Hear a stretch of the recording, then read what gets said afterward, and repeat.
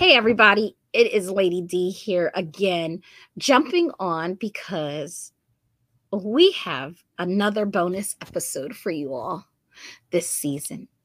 So, Lady H and I decided we want to harp on back to our romance roots, and we decided with our group of friends, podcast friends, real life friends, that we were going to read Tia Williams' The Perfect Find. So, this is a bonus where we get to go back to romance. And the way that this can tie in is because love is immortal. Big heart. Hopefully, see you in a couple of weeks for a new episode. And I hope that you enjoy this one. Talk to you soon. Bye. Hey everyone, it is Lady D here, and I have Lady H somewhere over there. You sure do. What's up? And we are back for another episode of Watch With You Pod, but read with us as well as watch with us. And we have some of our favorite people here today. We have Madame Lizette. Hi. Thank you for having me back. And we have Mo back again. Good evening. And we are here to talk about Tia Williams' The Perfect Find, the novel and the movie. I'm going to read the synopsis of Tia Williams' book, and then I will read Netflix synopsis of their movie, and then we will dive in head first into both. Jenna Jones is broke and desperate for a second chance when she is dumped by her longtime fiancé and fired from Darling magazine. She begs for a job from her old arch nemesis, Darcy Vale. But Jenna soon realizes she's in over her head. She's working with digital savvy millennials half her age, has never even Twittered, and pretends to still be a fashion somebody while living a lifestyle lie. She sold her designer wardrobe to afford her sketchy studio and now quietly wears Walmart's finest. Worse, the 22-year-old videographer assigned to shoot her web series is driving her crazy.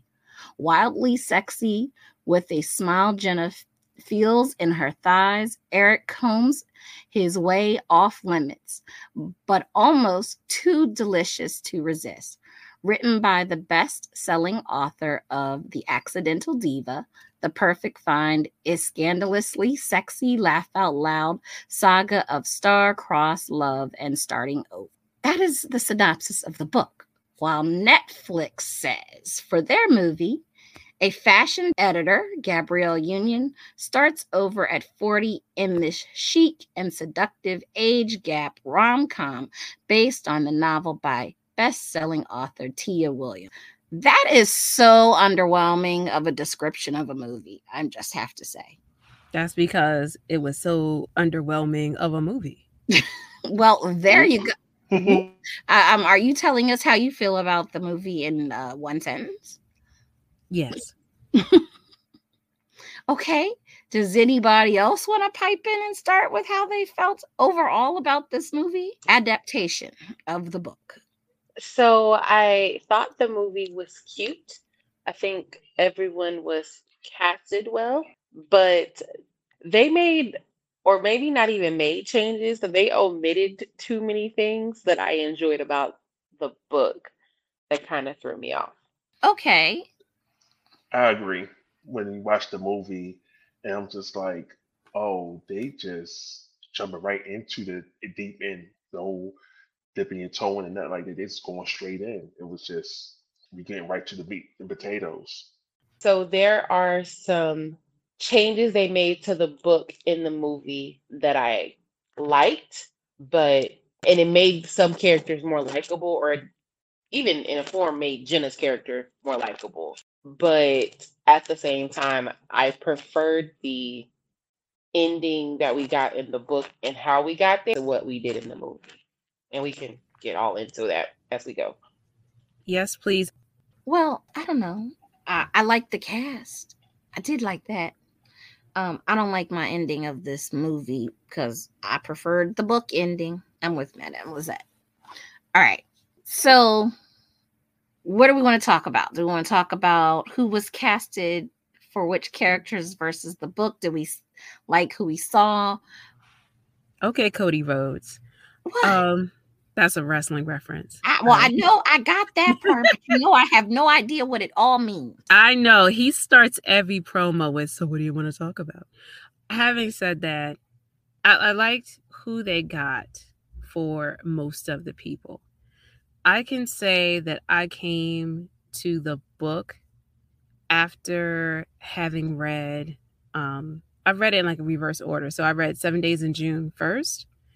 And then I think I read Accidental Diva and then A Perfect Find. So Billy is not who I thought. Aisha Hines, I love her.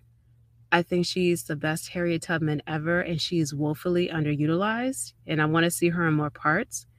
But Billy, they kind of relegated that character like as a talk to and just as the mother to kind of showcase Jenna's ticking biological clock. So I didn't feel as though that casting was the best. I like Gina Torres. I like how they added the fact that she is Afro-Latina into the cast, and I like how they changed it.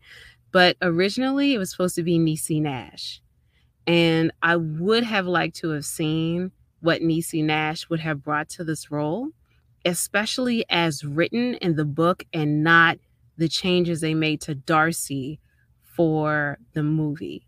So I like Gina Torres for the changes, but I would have liked to have seen Niecy for the book. I think that Keith was fine. I think that Gabrielle Union is fine.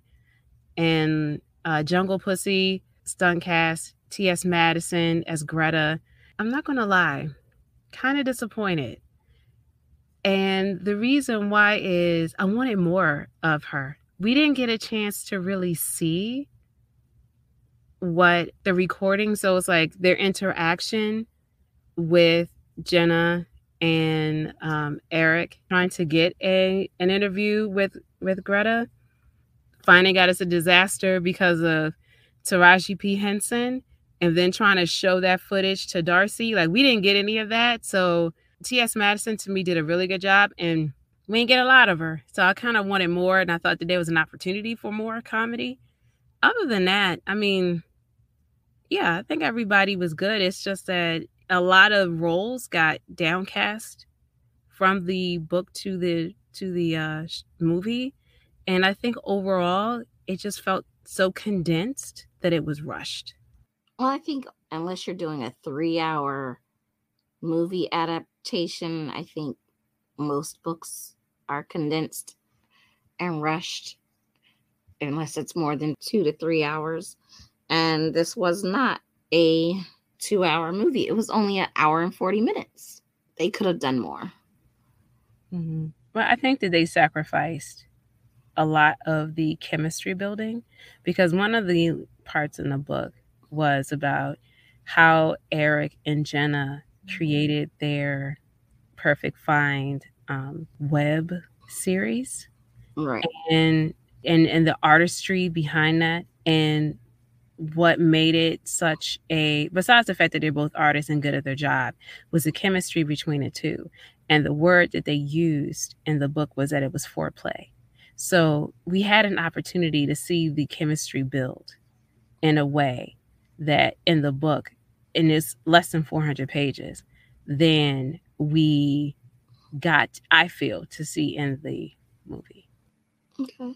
So the movie, as I was watching it, and I want to say that I literally just watched the movie like 2 hours ago, it felt like a picture book. Like, it felt like they took this book that I read that I really enjoyed and was like, here's 5 seconds of the first quarter of the book. Here's another 5 seconds of the next quarter of the book. And so it all, at some points, it felt a little like disjointed to me.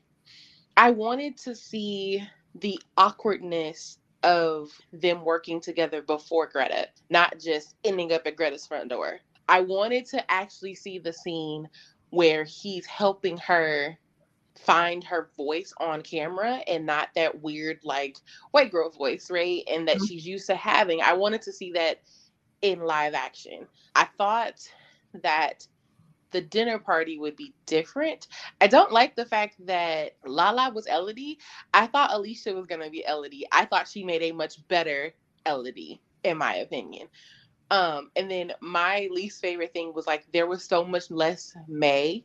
Like May is a very, even though she's an insignificant character in a way, she's a driving force to show that Jenna wants children based off of like how much effort she puts into being such a good godparent. And they were just like, yeah, no May until bam. And I was just like, oh, okay.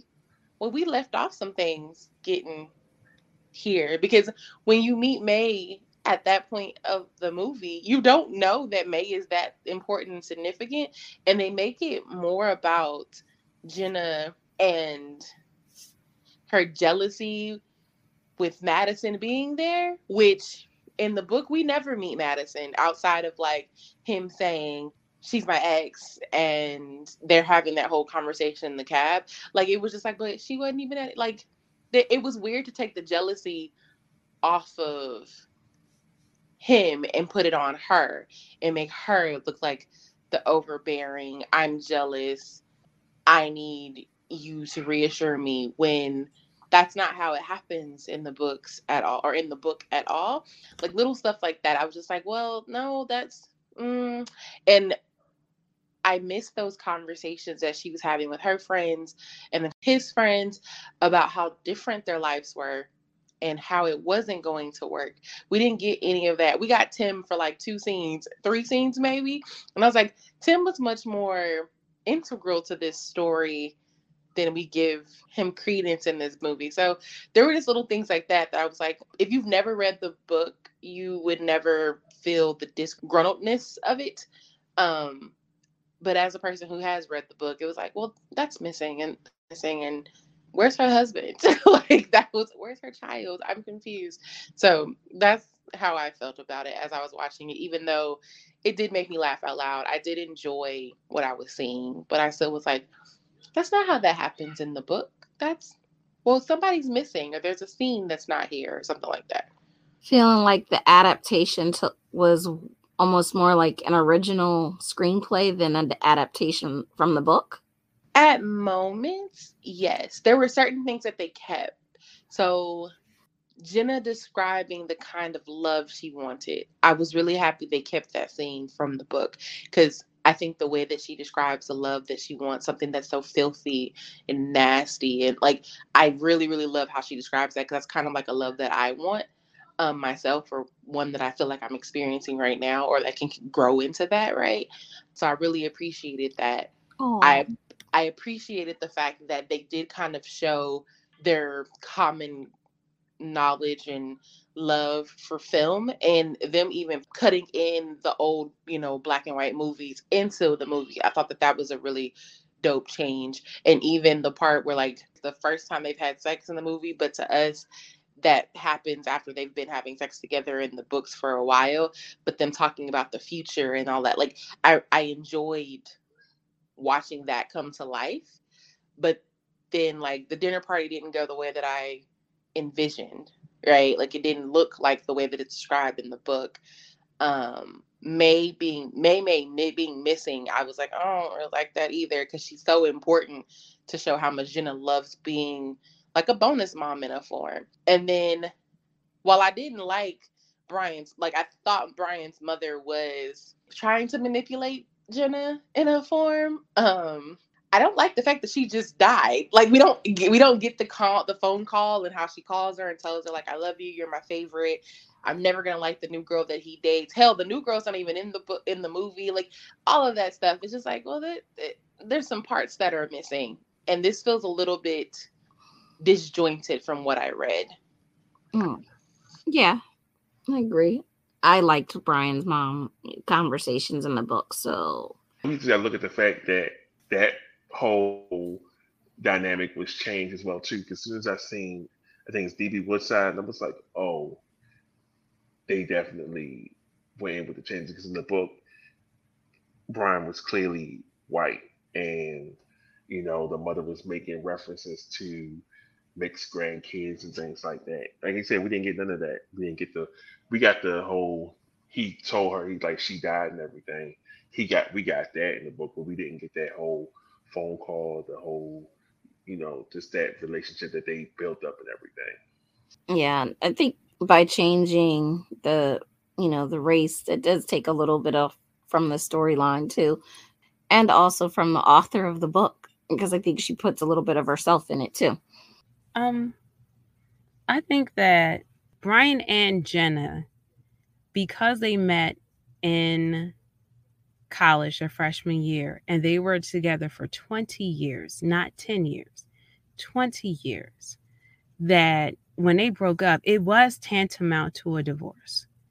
And the reason why I think that we also need to say that this is an age gap romance where Jenna is 38, 39, maybe they even just said 40, and Eric is in his early 20s as a not 22. I think they said that he has a master's from USC, so he may be like 23, 24. But it's an age gap romance where this is a May-December romance, and what we got a chance to see is how they connected, as in like the soul connection of having some common interests like classical movies and Nina Mae McKinney, and some other references, obscure Black Hollywood references and other things. And then in terms of relationship, because Jenna had really been with only one man and was so devastated when that broke up, she and Eric kind of met in the middle with their expectations of relationships. So I think that when we think about Jenna and her big age, you're like, yo, what are you doing? Madame, like you mentioned, like the jealousy about the birthday party and how she reacted. And it's like, and in the book and in the movie, there were times where Jenna came off as immature. But when you think about where she was in her life and the starting over, in a lot of ways, she and Eric were at the same place. Now, there was some other life and living that Jenna had over Eric, including the ticking biological clock and saying, like, I actually don't have a lot of time to do some of these things where you have your life ahead of you. And that was the tension that was more present in the book than it was in the movie. I think in the movie, that miscommunication was more like a rom-com thing, because he said an offhanded comment to someone that says, oh, I don't have the parenting gene. And so she took that as gospel. But I want to say for the record, two things. Number one, that this podcast is being brought to you by Crown Royale Peach. So I do not know what I'm saying. And secondly, that I'm just being real, because I'm like, I think my tongue. Tequila, but we all right. Yo. Okay, and Smirnoff Ice. Look at you, we going hard, and she's like, it's Smirnoff Ice. Like, girl, if you don't take your Kool-Aid. But in all seriousness, not Kool-Aid. I say, you put some JJ out here being a whole hater. Look, stuff we snuck on the bus in high school. I know. Like, what are we, 15? You got some St. Ives cricket letter? What is this? I'm sorry. Look, wow. Look. You I can't always be going. I can't. These are only a few hundred calories versus, a lot. Versus what I'm doing. But yeah, all right. True, fair. But I want to say that I'm down with the adaptation and saying I don't need all of the movie to be beat for beat recreation of the book, because I have the book and I can go back, and I'm lucky enough to have the hard copy of the book, so I can revisit it in Eric and Jenna and Elodie and Billy and Jay and May and Tim and everybody as Tia saw them. But I just felt that there were some changes that worked for me and some that didn't, and it can be condensed, but I wanted to feel like this is a romance, this is a romantic comedy, and I wanted to feel, especially especially because it was an age gap romance with an older woman and a younger man, that they were really meant to be together, that age doesn't matter, that the haters don't matter, that without a shadow of a doubt, that Jenna was Eric's person, that Eric was Jenna's person. And the promise of romance of, and they lived happily ever after, would have been fulfilled. And I'm saying that I can't walk away with that with the movie. And because of that, I was left a little unfulfilled and disappointed. Visually, it was very pretty, but I almost wanted a little bit more because it was pretty. Because the music, also, we have to talk about that, was good. So you were saying, and then I'm going to shut up, Madame Lizette, about it being pretty and it being a picture book. One of the adaptations that I felt was successful, but I wanted more of, was in the book. The Perfect Find was Jenna finding people with great style and then being their fairy godmother, going to their place or wherever, going through their closet and, you know, discussing what makes their style, giving them $50 to have their perfect find made, and then making a limited run for their piece and putting it on a website.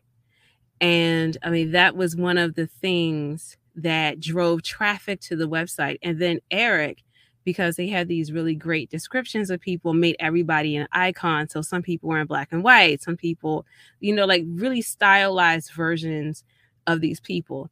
Now, for the movie, they decided to use old Hollywood. And we had Remy Ma doing Carmen Jones. I thought that was really great, but we only got the one. So whereas we could have had somebody do that, oh God, I can just see Jasmine Guy and Tisha Campbell and licking my man's head. School Days, where we saw them do that in the drive-in theater, I would have much rather them recreate something like that in terms of style icons and having like a gamma ray, like suit built or item built, something like that. So, or different clothing items from our classic movies. Can you imagine a Coming to America scene, you know, of somebody coming down with rose petals being thrown at their feet? Something along those lines. Or even, was it Harlem Blues? No, wait, that's the song. So you know I'm drinking. What was the one? Nights. Harlem Nights. So you see what I'm saying? Like, or a Harlem Nights thing, where it could have been, you could have also done the retro thing and bringing in the designer that we met at the farmer's market. Something a little bit more that showed their chemistry and how well they work together, that foreplay. But as we got it, after the dinner party, they fucking, I was like, what? We here already? I just felt like it jumped too far, and I didn't necessarily feel that they would last the test of time. So I hate saying they removed the romance from the book and the movie, because I do think there were parts of the movie that were romantic, like him showing up at her house with the champagne and that walk they take and her trying to be like, we shouldn't do this, and him be like, girl, whatever.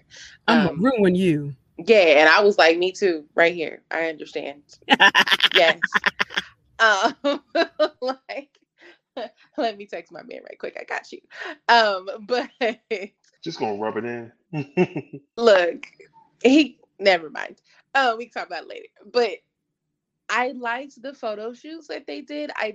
I liked the one they did with Remy Ma. It was really dope to see Remy. She looked really good too. I liked the photo shoots they did, like doing kind of, it looked like in a form like different generations of movie styles, art styles. I thought that was really pretty. And then the like montage they kind of put together so we could see what it looked like when Jenna was looking at the counter or whatever, to see that they got to like 1 million followers, 1 million subscribers or whatever. I enjoyed that, instead of giving us a bunch of different people or characters to learn and get to know. Because I understand in a book you have more time to just kind of know these people. In a movie, our attention spans are shorter, so you gotta throw them at us, and so the less characters you give us, the better. I do like that Becca ended up being the designer, But her being the designer means I never saw her outside of that one scene. She's like, oh my God, I can't believe you're here. And Jenna's like, your clothing is so dope. And I have and then saying like, I have this perfect person who could make the perfect find for us. Da, da, da, da. And I'm like, yeah, but we don't never see Becca no more. And we never see the perfect find pieces. I don't think people actually understand that the perfect find was not necessarily about their relationship, but about like this series that they created that developed their relationship, which is something that in the book they make a point to emphasize, that the perfect find was about finding your favorite item, having it created for, what was it, less than $50 or at $50, and they were going to sell like 100 different versions of it, and after the 100 was sold in that limited release, that was the end of it. That was what the perfect find was. Them at the end becoming the perfect find is just showing how their jobs blossomed their relationship, and that little bit of context might have been important. I wonder if this would have been more enjoyable if they would have made it like a one season type show where you get 30-minute, 45-minute episodes. And so then you have more time to flesh out the story. But making this a hour and a half long movie that feels kind of choppy if you've read the books and you don't really feel the romance doesn't make it super enjoyable. I did like the change they made to Jenna's mom. And shout out to the dark skin Aunt Viv, because I liked the fact that in the movie she was involved and nice and sweet and she embraced her child, while in the book we know that Jenna's and her mom had like a not so great relationship. Her and her parents didn't really get along. Like, she sold all her stuff and she felt more desperate in the book than she felt in the movie too. And I thought her little tiny apartment was cute. They were being haters. But either way, like, it's New York. Like, it's supposed to be tiny and cute. right. And I thought that it was tiny and cute. Like, I thought it did what it was supposed to do. So listening to people like hate on it throughout the book and even in the movie, the only time it ever felt small was during the dinner party. I think I envisioned her apartment to be slightly bigger. And so the dinner party felt intimate, but not as tight. But even still, there are just little things about the movie that I'm like, hey, y'all should go read book. You missed out on some things. Like, you missed out on them, watching them fall in love. That's what it feels like. You missed out on watching them fall in love. So two things real quick. First, yes, all black, all dark skin, all Viv, being in the movie was a great touch because we didn't really get any interactions with. We didn't get. I don't think we got any interactions between Jenna and her mother in the book, and it just added a twist to it.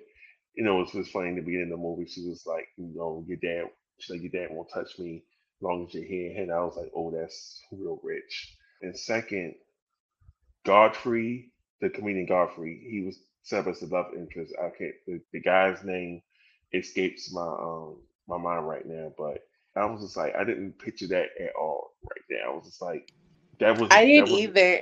I will say, I agree. I didn't either. I was like, Godfrey? And that was all I had. yeah. I was like, no. I was like, not for me. And then it was the whole being, who's doing this and who's doing that, and I was like, wow, y'all really doing this. Well, wait, can I ask you from a male perspective, what did you think of the conversations between Eric and Godfrey, especially when it got to the point where he was like, yo, call me son one more time?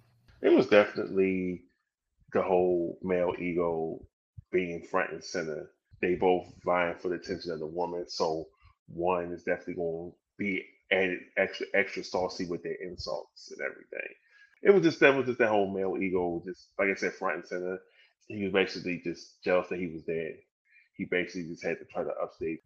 What about that conversation that ended it, where the conversation between Jenna and, look at us, none of us know Godfrey's character's name, but Godfrey's character. Just generally, what do you think about that scene and that conversation?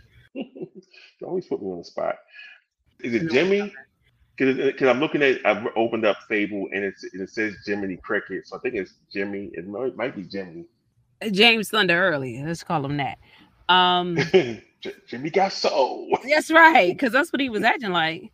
Like, hey kids. All right. But essentially he started feeling away because he's 50 years old, had not been married, did not have any kids, didn't even have a fiance. Not that there's anything wrong with that, but when Jenna was asking, and she said, "Oh, he said that it was the tone that she had where he, in my estimation, started projecting on her like, oh, you one of those women." And she's like, what? And that's kind of when Keith had to step in, like, calm down, old head. But Right. yeah, so I just wanted to know, like, as a male looking at that, did you detect a tone, or is that something that you've come across as, okay, you're of a certain age, and if you don't have children, or the League of Baby Mamas, and hearts broken in your wake, that all of a sudden women or potential partners find something wrong with you? Is Okay. Now that you said it, let's get into it. Let's get into it. Let's break it down. So for me personally, that is, I'm not gonna say a sore spot, but if I go out on a date and meet someone, and they see you don't have no kids, and look at you like, what's wrong with you? Why you don't have no kids? You ain't want no kids. Everything like it was basically me saying I ain't want no kids. I was like, no, I wanted kids, but it just didn't happen. Um, and it's just always when I just see that conversation, it's like sometimes it doesn't happen. They don't get the people don't seem to understand that not everybody just falls into that category of having kids and everything. And it's like you say like, well, you don't have no kids, and look at you like, what you mean you don't have no kids? Like that's the first question they ask you, how many kids you have. And you're like, none. If you don't have like no pictures of your kids on your profiles, or either think you hiding them or things like that. It's like, no, I just don't have any. They look at you like it's just something wrong with you. You like, you sure? You like, you just go through the whole, oh, you gay or something? You like, what? Where did that come from?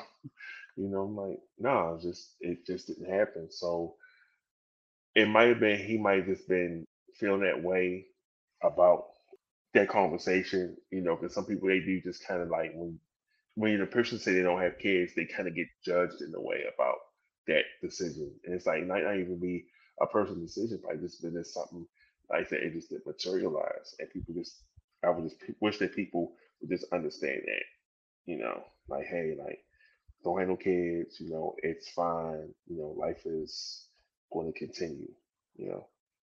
Well, yeah, thank you for sharing that. That's, I can understand that. So you think that that scene was relevant?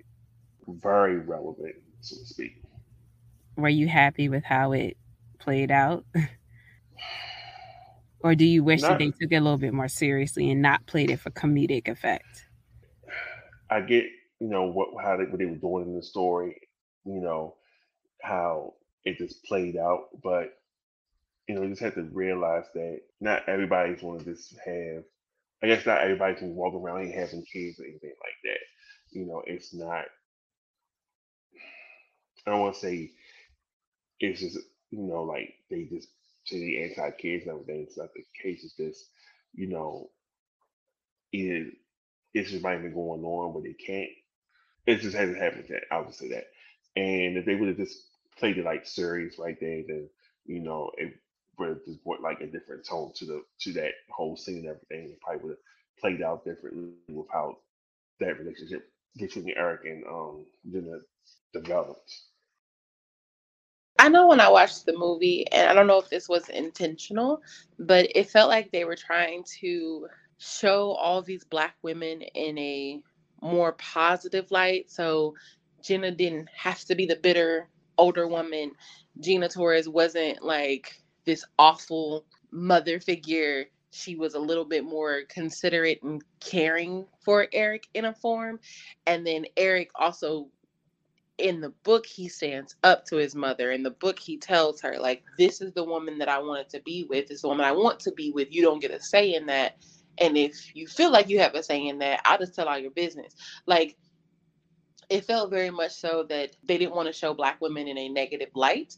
And I don't know if I really like that, because I think that we need to stop acting as if we are a monolith.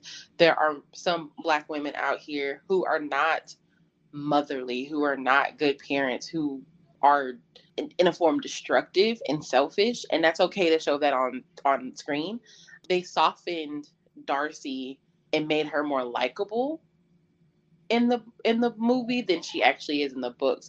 And in a form, they made Gina not feel so desperate for a family and kid, or family and a husband and all of that, when clearly in the book she is very desperate for those things. That it's very important to her. Like her telling Eric, maybe this is the new future and it'll be different. I'm like, nah, girl, you want a husband and you want kids. Like, that is what you wanted. You left Brian because he wasn't willing to give you a husband and kids. Stand on that. Be desperate for that. Want that at your age. And even the ending, I know we're going to talk about the ending because it's completely different from the books. She stands on the fact that she's like, I'm going to have this child and I'll do whatever I need to. Like, I'll make the sacrifices because this is what I want. And in the movie, they were like, no, don't make her look that bad. And I'm like, nah, make her look that bad, because there are women out there who can see themselves in Jenna, who want exactly what she wants, who have that same set of desperations. And then in Godfrey, he just kind of felt like he was jealous of this younger kid. It's like they flipped it on the head. Instead of the woman being jealous of her husband dating someone, or ex-husband, whatever, dating someone, 20 years his junior, instead Godfrey's over there pouting because he's like, dang, Gina's way more into Eric than he is in me, or into me. And I'm like, no, Godfrey, you should. In the book, it's more like, he's like, nah, I have this business. I'm this attractive man. Yeah, I ain't got no kids. And he's insecure about it. Like, you can tell he is. But there's a confidence about him that Godfrey does not have in the movies that bother me. But that's what I got. Okay. I'm going to ask, who's your favorite character? Elodie was my favorite character in the books. In the movie, I don't know if I have a favorite for the movie. Like, I really, really I don't have strong feelings about anybody in the movie in the same way that I have like these stronger feelings about the people in the books. I like Eric's character in the book, and I like the dynamic that he had with Timmy, his best friend. Like that whole dynamic that they had and everything. In the movie, I liked Gina Torres as Darcy. She definitely was the whole movie for me. Mo, I can agree with that. I think if I had to pick someone, Gina Torres' Darcy felt perfect. Like, and Darcy felt so much cooler in the movie than she is in the books. Oh, see, I disagree. See, Darcy was my choice for the book and the movie. Oh, wow. Okay. Yeah. Well, we must have been on the same page, Lady H, because I like Darcy both times.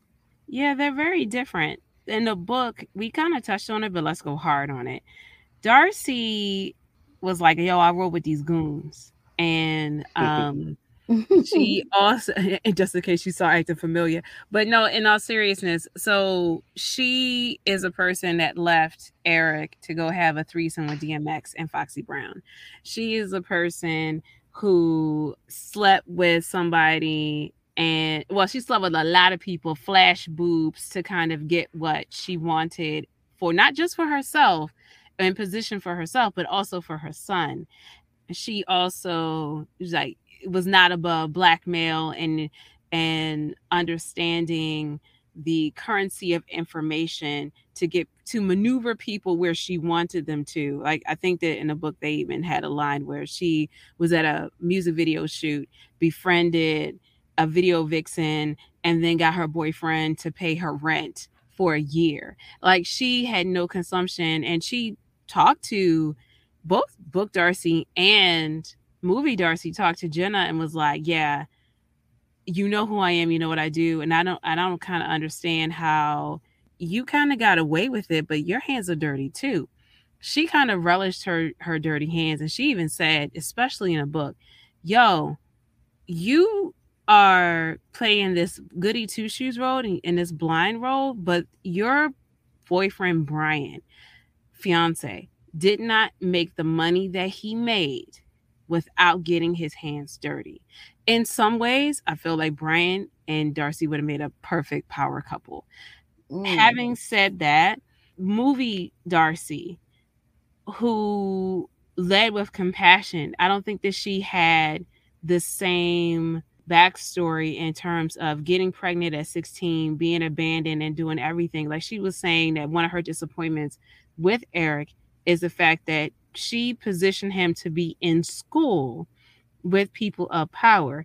You mentioned Tim Reese, and who were his fathers?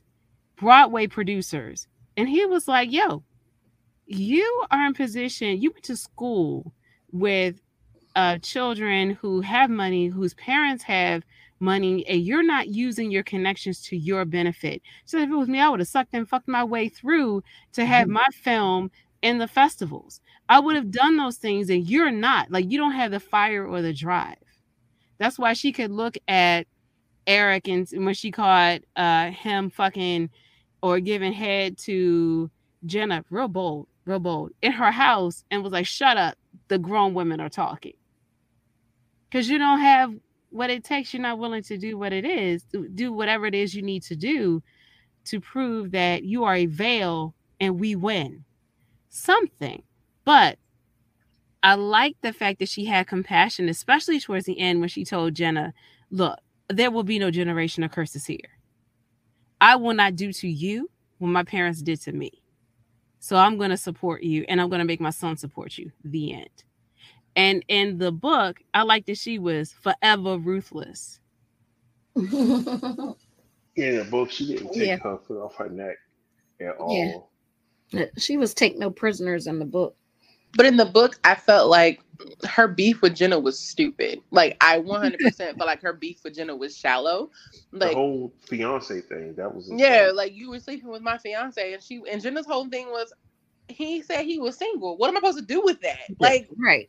you have a beef with me over a man that apparently had no problem lying to me about what was going on at home. How was I supposed to know that you were with him? Like, especially in the book, because it doesn't take, like, we're getting into social media by the time the book starts. When all these things happen with Darcy, there is no social media unless somebody is telling you, like, "Ooh, girl, I saw your man with such and such." So how is Jenna supposed to know that girl is, like, with him? Like, what you mad at me for? She was supposed to know through osmosis and ESP. Like, Yeah.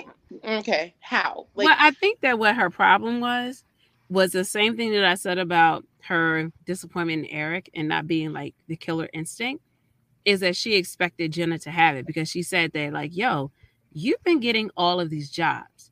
You've had this charm life where I didn't have it, and you just kind of fall into it. So yeah, the man was a bullshit thing, because we both know that it wasn't a love match. I mean, it was obviously some type of a benefit to her beyond the dick that she was kind of concerned about. Like, yo, I know you ain't coming over here to fuck up my bag. So I think that the issue that she had with Jenna was more or less, you didn't have to fight like I had to fight, and you took it for granted because you didn't get what you wanted. So instead of you forcing your way, I think that the way that Darcy was written in the book, Jenna accused Brian of not touching her for a year, but she would have found some way of getting pregnant. Like, yo, if me getting pregnant is what I want, well, that's going to happen with or without your consent. That's the way that Darcy was kind of written and rolling in the book. And the fact that you didn't and you allowed it to beat you, what the fuck, girl? You had everything. You had everything I wanted, and you hit a snag and you went crying back to Virginia. I think that was really what the beat was. but with Darcy, it feels like she's just jealous of Jenna because Jenna's good at things, or because Jenna didn't have to sacrifice herself to get the things she wanted. But at the end of the day, Darcy didn't either. Darcy felt like she had to be conniving. Nobody told her she had to be. Like, no one told her that, but life didn't tell her. But in the books, Darcy left her child at home and went to school, went to college, made this life, and then came and got Eric. That was also something about the movie that I didn't like. Eric talks about Otis and says he was killed at 2, when he was 2, but in actuality, Otis in the book dies when he's like 9 or 10. So he has a much larger idea of kind of like who he is and the things that he taught him. And I don't like the fact that they shortened that as if Eric just had to get to know him and Darcy was jealous of Otis because of that. And I'm like, no, Darcy was jealous of Otis because Eric basically thinks that Otis hung the moon, while Darcy's like, I did everything for you. Why do you like him more? And it all boils down to Otis was there, Darcy was not. And that's something that we lose. I know that feeling. Me too. I know Darcy's feeling. Do you want to talk about, Lady D, that scene from the book? I'm not entirely certain. I think we did get a little bit of it in the movie where she talked about motherhood and like, don't look at me that way because of, like, she wasn't the typical mother of baking cookies and being there, like you were saying, Madame Lizette. That her mothering was very different. In the book, Eric was very, very, very wary of any praise. He was like, no, she's a demon. And any praise that she gives you comes with a cost or something else. But he knew who his mother was. And of course, Jenna knew Darcy as professional rivals because of nothing else. We are talking about Black women in the publishing industry. This book took place in 2012. And there wasn't a lot of them. So they were forced interactions. And I think that's something else that I think we ought to talk about besides the conversation about being a mother. It's the fact that when you are one of two only Black people or very few Black people, I can have beef with you in private, but we got to put up a public front of solidarity for these white folk. We used to do that. I went to a lot of predominantly white institutions. And we Black folk used to do that all the time. I could hate you. I'm like, you bitch. However, let somebody white say something. It's like, oh, no. We won't be doing that. And like, we never let it be known that we had individual beefs. So I think that the same was true with Darcy and Jenna in the publishing industry. And the front that they had to put up with each other. So there was that mutual respect because, I know how hard this industry is. And like you said, Madame Lizette, you're doing good work in this industry, which is why she took Jenna in for a job after her hiatus, because she was like, I know you have the skill set for what I need in this endeavor. But I don't know if Darcy actually respected Jenna or if she realized she could use her. I don't think she respected Jenna. Yeah, I don't think she respected Jenna at all. And I also don't think Darcy was like hiding the fact that her and Jenna had issues, because Darcy has issues with everybody. If you didn't have the issues with Darcy, something was probably wrong with you, right? Like I don't think that it was a like, I don't think there was any, right. Or right with you, right? I don't think there was any solidarity with Darcy and anyone else, regardless of if like they were a Black woman, white woman, male, whatever. Like, I don't think that was the case. At least not the character that we get in the book. It honestly and truly just feels like in the book more so than the movie. Darcy was here for self. She had a child because she couldn't, like, she decided she wasn't getting an abortion, and some of that feels like in hindsight just a way to spite her parents, not so much because she wanted to be a mom at 16. And then in the movie they try to soften it up and she's like, we're going to be related. But like, if we were talking about Darcy in the book, Darcy had been like, that ain't my grandchild, y'all figure it out.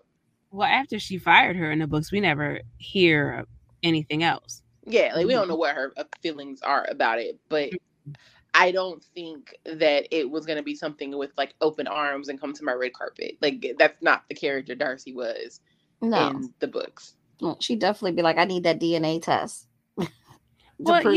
They proved that's my grandson. Well, yeah, but she also talked about motherhood differently. Huh? Eric joked about that in the movie, though. What did he say? When that whole reveal came about, he was like, this is a thing for the paternity test for he faked like he had a paternity test but it was supposed to come up. Yep, he did. What do y'all think about how he responded to getting the news that he's a father? And I know you hinted at it, Madame Lizette, but that change of being told in advance versus 2 years later, I randomly run into you and I was like, oh, you see that kid over there with the lisp? Carbon copy of you. Funny news. he's yours. And I named him Otis. Suck it, Darcy. So it's kind of like, what did you think about that significant change? So who wants to go first? Because Yeah, I just feel like she got the feelings. I felt like the movie should have stayed true to the book. That was the good part of the book for me, was she went ahead and was like, okay, I'm going to be a mom. I'm, not going to tell him whatever. He's got his whole life ahead of him. I wanted to be a mom because my time was ticking. And then they run into each other and, the love is still there. This is also your kid. That was the part that they should have did. They should have broke up and went their separate ways in the movie to come back together accidentally and find out you're a parent. I didn't like that they didn't put it in the movie. So same. It felt like in spots, and like I said about the like Black women tropes and how they try to make women be more supportive or at least in connection or unison with each other in the movie, which in the book we don't really experience that all the time. That ending felt like a very good way to like clean up something that they didn't agree with. And the one thing that I talked about when I said like I liked the book and like where I ended up at the end was that I be first one to admit them first 5 chapters, I was like, girl, Jenna, look, sweetheart, like we can fight about it because you're annoying. By the time I got to the end of the book, I was like, oh my goodness, Jenna, you've grown so much. I love this woman that you've become. This is so dope. And I feel like they took all of that away from me, especially by changing the ending. Like the ending was a way to show, at least in my opinion, that yes, she loves Eric, but she also realized they were in two different spots in their lives. And so she knew the decision and the choice that she was going to make, and she decided to make it alone, without Eric's help, without Darcy's help, by herself. This is a decision that she wanted to make, and she was willing to deal with whatever those consequences was, regardless if she ran into Eric, 5 or 6 years later, or if she didn't run into Eric ever again. Like she had decided, I'm having this child. Changing that ending in the book makes it look or feel like Jenna didn't have the same set of confidence in the at the end of the movie that she had in the book. In the book, Jenna has that child. She reveals, 3 years later that she had a child, and she's standing in her decision. She's confident in her decision. And she looks at Eric and says, you don't have to be around if you don't want to. I've been raising this child by myself. But yes, that kid happens to be yours. And she doesn't tell Otis immediately that that's his father. She's like, oh, this is just a friend of mommy's. In the movie, to see her be like, spoiler alert, like, and hand over her sonogram, I was like, girl, and then to eventually say, like, well, I don't need him. Well, if you didn't need him, why'd you tell him?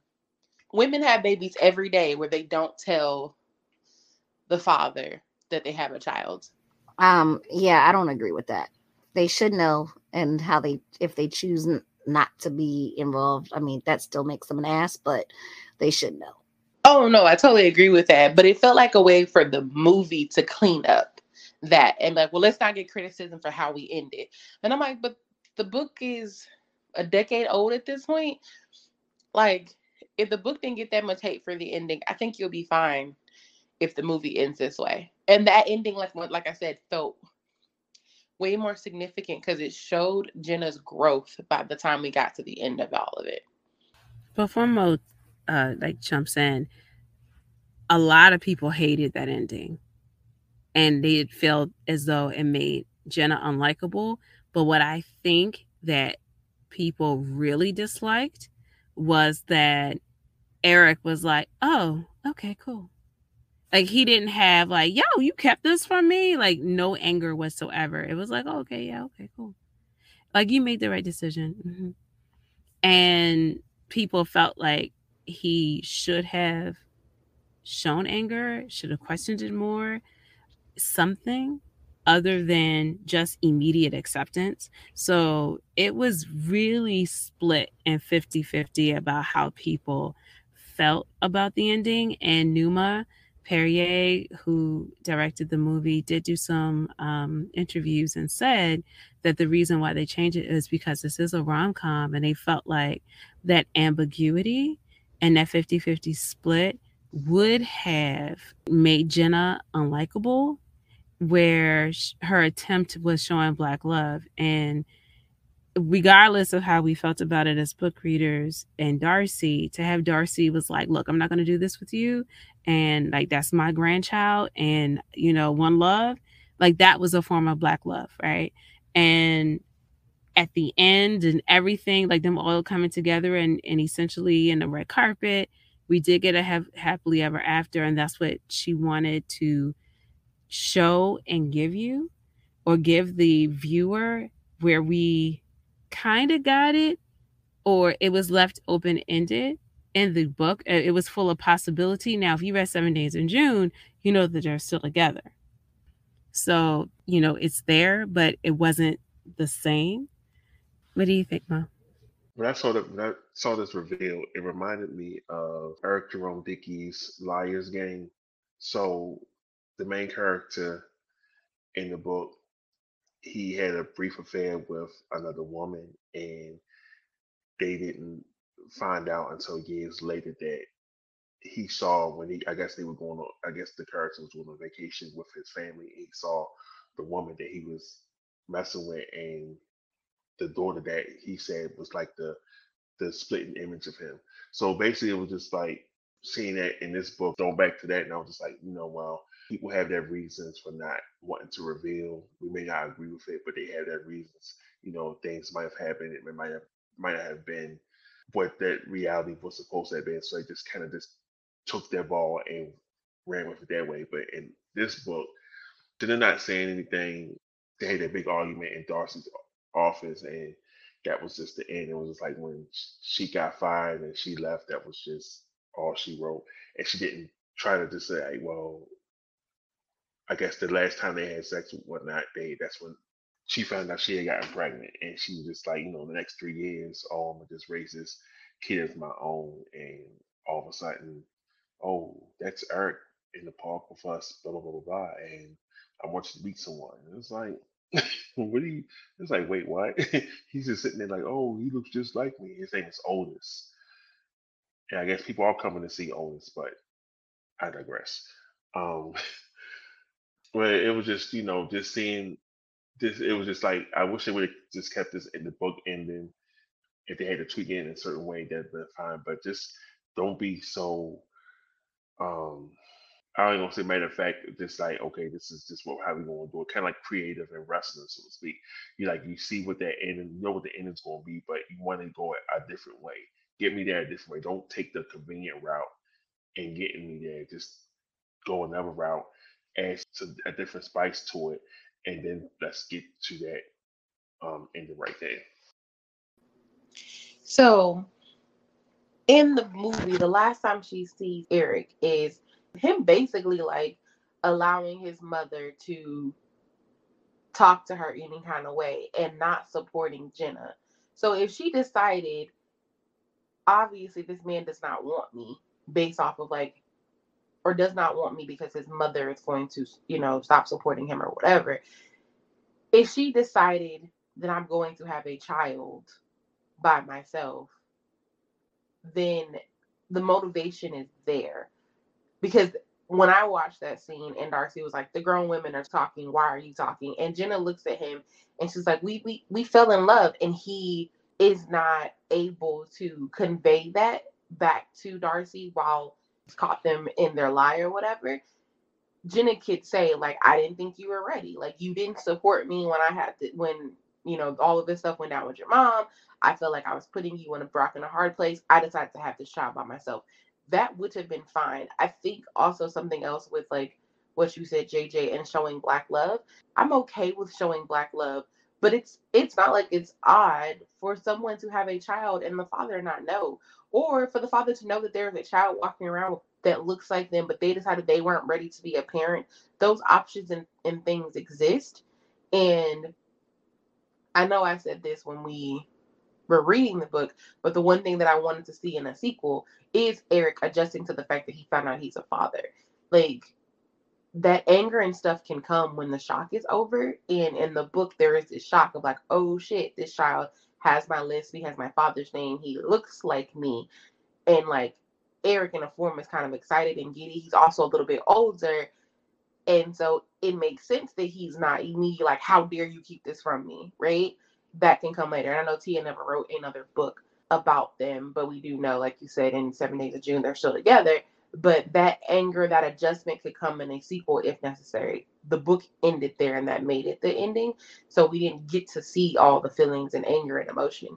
But I think it's okay to, even in Black love, show Black love of, I decided to keep my child and raise this child by myself. And that's okay. Like, that's a different type of Black love, but it's still love that involves two Black people. You don't have to be happily ever after, especially because in Tia's book, in the actual book, there is no happily ever after. We assume there is one because he doesn't jump down her throat, or at least people try to assume that. But for me, I was like, there's going to be an adjustment period. They may, still live separately for a while. They're going to go through some things. Like, I was okay with that ending because it felt genuine, it felt realistic, it felt motivated. This new ending just kind of felt like a cop out, because even having this child together, they're not back together as a couple, and being a child's parent or parents does not save a relationship. It doesn't fix all your problems. There are plenty of people every day who are like, got married, had kids, got divorced, and we just learned how to co-parent. There's still no happy ending in that ending either. Very true. Look, having kids does not save relationships. Unless you both really wanted to be parents and then finally have a kid. But in general, kids don't save relationships. No, and so this still feels like a cop-out of like, we didn't want y'all to be mad at us if they didn't end up together. I mean, they didn't end up together anyway. The book was not written. The ending itself, and I haven't read anything about this from the author, so it could be that that's not her intentions. The ending of the book makes me feel like everything's up in the air. Eric's doing his art, he's doing his film, he's traveling, Jenna is teaching, Jenna and Otis have their own lives. Like, there is nothing about that makes me think like, oh, they lived happily ever after and had 8 more kids. Like, nothing about that makes me think that they got together. Not in this book. In 7 Days in June, there is. Here's what I will say about romance novels. It doesn't just have to have a happily ever after. It could be a happily for now or a hopeful future. So when I talked about some people saying that they wish that Eric showed more emotion, the fact that he didn't blow up in anger gave a suggestion of a hopeful future. What I saw in the book that's different from the movie was the fact that, as you said, Madame Lizette, Jenna's relationship with May and her being an involved godparent and the desperation where you understood that Jenna stood 10 toes down, and the future that I see for myself or I envision for myself involves children. So that I think that in the book and in the movie, this pregnancy wasn't planned. And she got pregnant because I think that she had cold, and she said something like, Sudafed or whatever it was, antibiotics, canceled out birth control. And here we are, where they weren't together when she found out that she was pregnant, and that she knew, being who she was, that she was ready to be a mother. She felt like her time was running out, and this was non-negotiable, but that's not where he was in life. So that Black love again was like, I love you enough to let you go and live your life because I have a village who is willing to support me. Because remember, in a book, like, she moved near Elodie, and it was like around a quarter from Billy and Jay and May, and that they all are raising baby together, and that May and Billy are like siblings and things of that nature. So this boy is surrounded by love and growing up well. It was more or less the lines of, if you love something, let it go. And Jenna was saying even to Eric and to anybody else, I cannot hold him here and not allow him to live his life and flourish and develop in a way where he may resent us. Because this is what I need at this point in my life. I needed to be a mother for me to be complete. That's not what he needed. But, and remember, he wasn't in New York.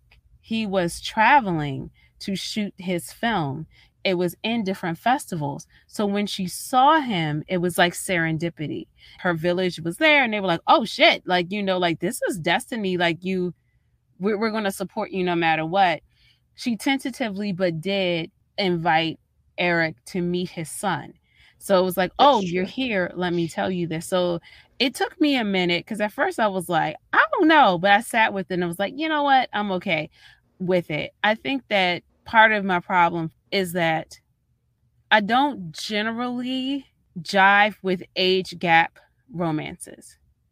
And I think that a lot of the critique that we have for Jenna and for Eric in this relationship, I have to be very careful that it's not misogynistic and that we have all this expectation for Jenna to know better when we don't have it for other romances where it's the man who's 40 who is employing the daughter of his best friend or somebody else, and then they get it on and it's all this nasty, you know, billionaire BDSM shit, you know, dark romance or whatever, and it's like shit in the best way. But it's like nobody blinks an eye at that, where I don't want to be, or I don't want to engage with overly critical critique where it's like Jenna should know better. Why? You know, it's still somebody she was jiving with and whatever else, and he is legal and the consent was there and she didn't try to trap him. So I didn't really like her telling him because I felt like it was rushed. And I felt like his response to being told in advance was the response that people wanted Eric to have for not being told and then saying, here's this 2-year-old. But see, my issue with that, his response in the movie feels very immature because it becomes a Darcy put you up to this. And she's like, what? Like, I ain't talked to your mama. I ain't been around your mama. I have no reason to see your mother. Your mother fired me. I got a different job, which you know about. So it's not like I'm coming to you on some, like, I need some financial help. So I'm blackmailing you and your mother into giving me money. Like, you know that I'm working. You know that I'm taking care of myself. Something else that I, by comparison, in the books, Jenna is established. That child is 3 years old. If she wanted to tell you about a child for any reason to like use you or whatever, it wouldn't be when he's 3. On top of the fact that we tell women all the time, you know, if you decide to keep the child and the father doesn't want to be involved, the responsibility is yours. And even still, even if the father is around and chooses to be involved, at any point in time, more times than not, you are a single parent because women are charged with doing all the child care and everything for their children. So it puts, in a sense, like us showing us your consequences. So Jenna decided that she wanted to have a child. She kept her child. And in keeping her child, she took care of her child, right? She didn't ask anything of Eric. And like you said, it was serendipity that her and Eric saw each other anyway. And I think if I remember correctly, she wasn't going to go speak to him. Like, he's walking from the subway. He doesn't see her. She sees him. And she's like, I don't know if I should go, like, speak or not. So it wasn't like she was on some, like, I'm going to tell you about your child today because that makes the most sense. It was more of a, wow, I have not seen this person who I still have very strong feelings for. And I want to be able to, like, at least speak. It could have just been like, are you doing okay? Yeah, I'm doing good. Okay, that's great. I hope you have a good one. You too. And they walk away and Eric still never knows that one of those childs in the playground was his, right? I understand people wanting Eric to be angry, and I get that. But let's not act like either ending that Jenna was taking the choice of being a parent from him. Women are in control when it comes to their body and having children. Or at least they were, because in today's generation, not so much. We've lost all those privileges, but in many states. But in the grand scheme of things, you are in charge of being able to be on birth control, not be on birth control, use condoms, not use condoms, keep a child, not keep a child. She decided to keep a child. She wasn't trying to put Eric on child support. She wasn't hunting him down. It just kind of happened that she met, like, he got to meet his child in that moment. I don't think that's how Jenna planned it out to be. Okay. Well, I think we've gone through some seriousness of the book and the movie. So I'm going to ask, which was your favorite, the movie or the book? Mine's going to be the book. I feel like all of us are probably going to say the book at this point. Yeah, for me, the book definitely fleshed out more, developed the characters more. It was like the movie was an adaptation, so you, things was going to get deleted, added, recreated. So I like the book more. Yeah, it's a three-peat. I can tell you what I really liked about the movie was the music and some of the collages and the artistic flourishes. I think Numa Perrier is a really great director, and I liked it. I think I would have liked it more if it had more time. So there was things to love about the movie, but for what was it, like an hour and 40-minute read, if you tacked on like maybe another 20 minutes, I could have finished the book in that same time, and I felt that I would have gotten more development in the same amount of time invested. So do we know why the movie was so short? Because that would be like my first thing. And I Right. know, like, we be out here watching, superhero movies, and they're 2 or 3 hours long, and we enjoy those. And maybe they're like, y'all get sick of those, so we don't want to make a rom-com that long. There's still rom-coms that are 2 hours, 2 hours and Right. 10 minutes, so you can flush things out. This And was I not flushed. And I also think that if you are adapting a book that has been out for a decade almost, don't you think that fans would notice the weird changes you made, or how it feels a little like discombobulated in places and not as cohesive as it feels in the book? Like, wouldn't you want to include some of those justifications? And it's legitimately like a couple of scenes. At the scene in where she's sitting at May May's program, and they're having this conversation about her and Eric being from different lives and not being in the same part in their lives. Show the scene where Eric is with Tim and they're in the club, and Tim's basically, and I didn't even like this scene in the book, but Tim basically saying, like, your girl ain't never gonna come around here. You think she gonna be in the club with us smoking a blunt and dancing to loud ass music? Fuck no. Like, she's grown. Those small scenes, 5-10 minutes that you could add, make their relationship feel more complicated and more deep and passionate than like the snippets of their lives that we got, and then bam, they're done. What else do we have on this movie / book do we need to discuss? Can I read something? Sure. Okay. So I was listening to some commentary on the book alone on YouTube, and I came across this comment, a section. I apologize because I don't remember which video it came in, but I took a screenshot of the comments, and I wanted to read it and get your response. This comes to the part of the recommendation that I have, which is about Robin Lee's The Idea of You, who's also written, is sisterly in a lot of ways. Robin Lee, that name may sound familiar to you because she's an actress. She was on Hat Plenty. She was in, I think, Deliver Us from Eva with Gabrielle Union, like whichever one where she was like 4 adult sisters. She was one of the sisters. And the book that she That was wrote, Deliver Us from Eva. It was? Oh, yes.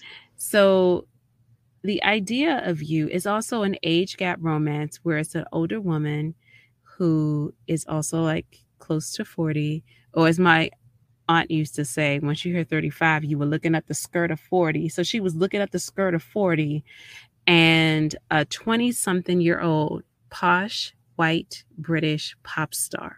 In this book, the mother meets Hayes, who is one of the members of, is like a Five Directionist type of a group, and Hayes is very similar to a Harry Styles. Meets him at a meet and greet. He's quite attracted. They engage in a romance, and it's not a romance per se. It is women's fiction with a heavy romantic leaning. So having said that, this comment was for The Idea of You, but it talks about age gap romances. So I want to read it and get your opinion. As an older man who reads romance novels once in a while, yikes, can't believe I admitted that. When it comes to age gap romances, I prefer it when the older party is the woman. Let's be frank. In the public consciousness, an older man is considered easy pickings for a sexy young woman. That scenario doesn't create much tension in the drama unless they do something like make the younger woman his best friend's daughter or something weird like that, which to me cheapens it all or makes it downright gross. When the woman is older, it's much more interesting. The younger man has to work very hard and be such a mature, sophisticated person to win over a savvy, smart, independent, older woman. It creates a lot of exciting tension, drama, and suspense. The usual trope is a younger, bad boy who sort of crashes into her world and knocks her off her normal axis, which is what she, quote, needs because she's so conventional, been so hurt, and so worried about what the world thinks that she's effectively isolated herself from living life. That's fine, but it's not believable. Because a high value woman, ooh, that's difficult to say, a high value woman is not going to be content with a man who she doesn't feel is her intellectual and situational peer, her equal. She might have a fling, but you'll never believe for a moment that they'll last. Robin Leach subverted all of that. I'm actually going to stop right there because then we get into the idea of you and some things that are specific to that book. But I just wanted to read that part about the older woman and the younger man and what he has to bring to the table to entice her to get over the fact that she is, quote, like old enough to be her mother. Like one of the things that I had such a problem with in both the book and the movie was some of the language they used to describe Eric. Like he's a fetus, he's a toddler. I mean, it wasn't just like he's younger, but it was like an infantilization that I felt was kind of difficult to get over, especially if it's not normally the type of book that you would read. And for me, it's not normally the type of book that I would read. So for you to always throw it in my face that he's much younger, not like, oh, he's so much younger. What do we have in common? Our music is different, something along those lines. But no, you were like, no, he's a fetus. The fuck you want to look at a fetus for? Like sexually, it got to me a little bit weird. But when you get over that fact and you're just two people with the same interest, or, where the connection is so palpable that age doesn't matter in that way, is because you're adults and consenting, then I could get with it. So I ask you, what do you think about his statement and the chemistry? Do you really buy them as a couple? And how do you feel about age gap romances in general? So I have like gripes about his comment as a whole, but we don't have to focus on that too much. In this situation, I actually enjoyed this age gap romance because one thing that the author did was show the things that they liked that were mutual. So, like their ability to talk about old films, want to watch old films, the kinds of conversation that they had, it flowed very easily for two people who were not a part of what you would call the same generation. So, felt like Eric was just as much as in control and could make his own decisions about Jenna, and Jenna could do the very exact same thing. There was not a power struggle. At points, it felt, because of the fact that Eric was Darcy's son, it felt like Jenna felt this pressure of, I'm going to lose my job, or my job is connected to this, so if anything goes wrong, I'm fucked. While Eric was able to kind of just like flow through this because, I mean, even if my mama does fire me, she paid my rent. Like, I live with her, right? So Jenna had this threat to her. And I think in some of these age gap type books, the older person always holds a position of power. They're always way more established. They have less to lose than whatever like the younger person has.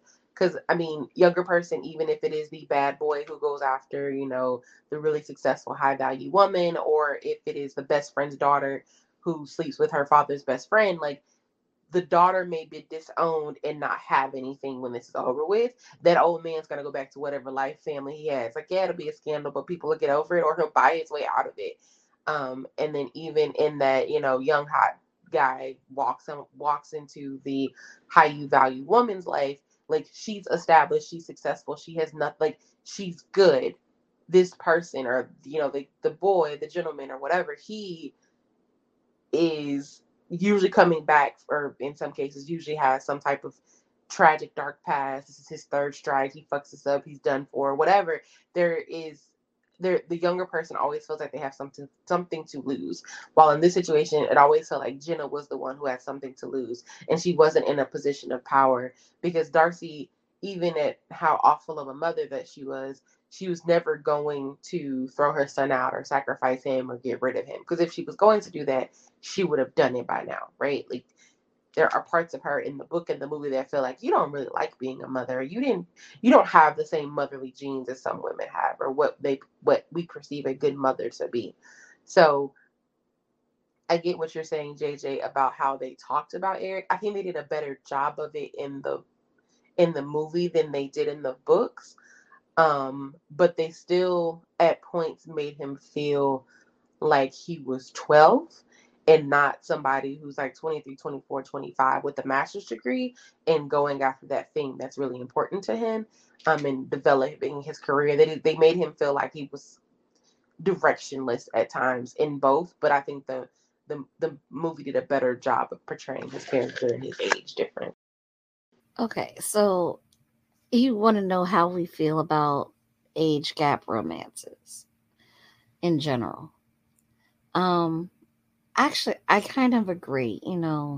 Much older man and younger girl, woman is kind of eh.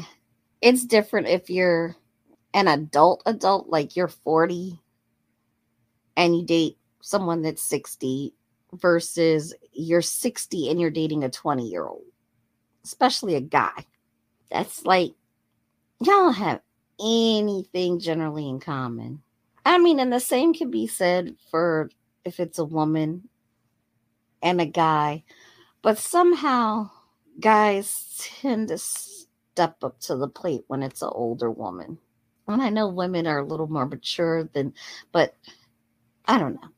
Seems like grandpa, dad dating their daughter or granddaughter versus, women, even older, even of the less melanated, we tend to still not necessarily always look our age if you're with a younger man. Plus, the maturity thing. I just feel like it's kind of icky. Super, super old man with super young girls.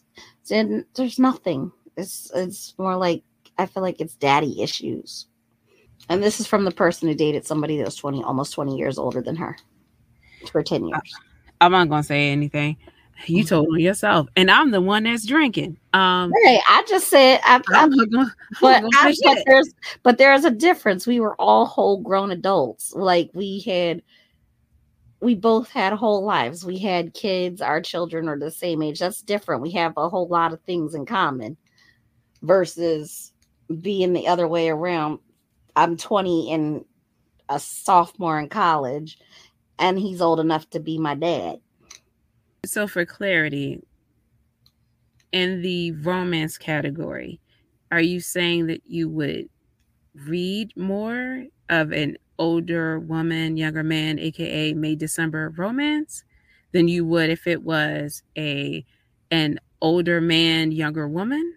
Is that what I'm hearing? That's what you're hearing. Yeah. I mean, unless their experiences are equal, which again, if it's a 20-year-old and a 60-year-old, their experiences aren't going to be equal in life. A 40-year-old and a 60-year-old, their experiences can be equal in life because at some point everybody's worked, may or may not have had children,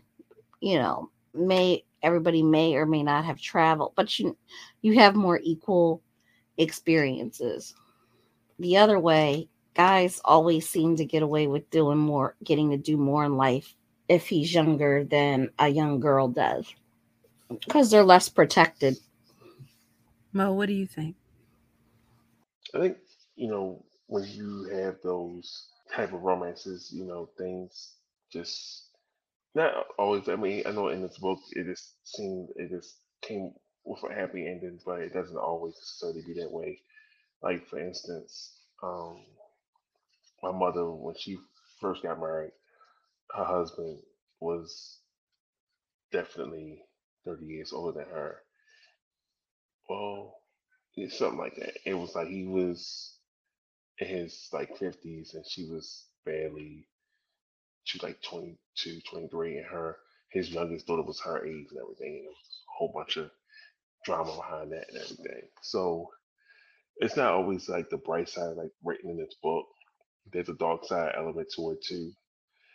And with this, I mean, if you're dating somebody that's older than you, you know, it's it has to be obviously something there, some kind of chemistry there between the two parties. Otherwise, and they wouldn't be together. Something had to click there. And I know people might have jokes, saying like, "Oh, that person's too old." Kind of like how like if you watch like the '90s sitcoms, they was in if it was like somebody dating somebody dating an older person, they was making jokes like especially on Martin when they was like saying he was riding the freedom when Pam was dating the guy Simon, and they was like, and Cole had said something about he was on the freedom train. People got jokes and stuff like that. It's just like I said, chemistry has to be there, things have to click. But in real life, it's not always that good side. It's something else that happens as well too. So you have to be aware of what's going on, there. With the parties involved, and just have to let people enjoy their relationships that they find themselves in. And hope for the best. And how do you feel about age gap romances? Is that something that you will read? Uh, I'll read it if the story stands out and everything, and as I'm reading along, I'll read it and enjoy it. But if it's not the storyline is not grabbing my attention, then I'll just put it to the side. Every one of those did not finish. Well, in that case, on August the 1st, there may be another book for you all. It's called The Art of the Scandal by Regina Black. And if you don't mind, or with your permission, should I read the synopsis? Sure. Yes. All right. On the night of her husband Matt's 40th birthday, Rachel Abbott receives a sexy, explicit text from her husband that she quickly realizes was meant for another woman. Divorce is inevitable, and Rachel is determined not to leave her 13-year marriage empty handed. Meanwhile, Matt, a rising star mayor with his eye on the White House, can't afford a messy split in the middle of his reelection campaign. They strike a deal. Rachel gets $1 million and their lavish house in the wealthy DC suburb of Oasis Springs, as long as she keeps playing the ideal Black trophy wife until the election. Then Rachel meets Nathan Vasquez, a very handsome, very lost 26-year-old artist, and their connection makes Rachel forget about being the perfect politician's wife. As Rachel reawakens Nathan's long dormant artistic aspirations, their attraction becomes impossible to resist. But secrets are hard to keep in a town like Oasis Springs, and Nathan has a few of his own. With the risk of scandal looming and their hearts on the line, they'll have to decide whether the possibility of losing everything is worth taking a chance on love. The Art of Scandal is a sizzling, conversation-starting debut about rekindling passion, the transformative power of art, and finding love in unexpected places. So what y'all think? Y'all interested? I'm pretty sure you sent this to me like at least 6 months to a year ago, and I was interested in it then. I'm so interested in it now. Mm-hmm. There is, I guess you would say, a power dynamic because she is a politician's wife, so she has all these connections. He's the aimless designer or artist who doesn't have a bunch of stuff. But even if you strip it down, like she's the older woman who doesn't, or it sounds like she doesn't really have much of anything that is her own. And that's why she's sticking this out so that she can get something at the end. So I still feel like even in this age gap romance, she has everything to lose and he doesn't, but that's just maybe how I'm looking at the plot and how it was described on the summary. Mo, would you read it? Lady D. I like saying I don't know. Maybe. Maybe because I have a whole stack of like 50 books to read that I don't need another one to add. I mean, that's just the art of reading, right? Like your TBR list never diminishes. But if like for me, I don't normally read age gap romances, but The Perfect Fine was one I thought, okay, dipping my toe into the May December romances, it wasn't so bad. Robin Lee's The Idea of You. Also, I would say with that one, she is Black. Her main character, Selene, is just described as French, and Hayes is white. So that's not a Black love. But in this The Art of Scandal, it sounds like she is Black, and Nathan Vasquez, we don't know. Could be Afro-Latino, could be Latino, we don't know yet because it hasn't been released. Those are three, if you don't mind age gaps or if you like it, and May December romances, for you to read a little bit more. All right. Do we have any final thoughts on The Perfect Fine, the movie, the book, May December romances, or anything else that revolves around this movie or book? I would say read the book. It's better. The movie is still funny for what it is. The movie, I think, is still enjoyable. And as far as May December romances go, if we could just let go some of these weird power dynamic tropes, I think that May December romances could work. Also, maybe let's not do these, 15, 20, 30, 40 year gaps. I don't know what the qualification is for a May December romance, but like 10 years, I think, is enough to be able to establish a romance with somebody and call it a May December, but I'm not sure if that's how that works because it is still a pretty big gap and more than likely you're in different generations.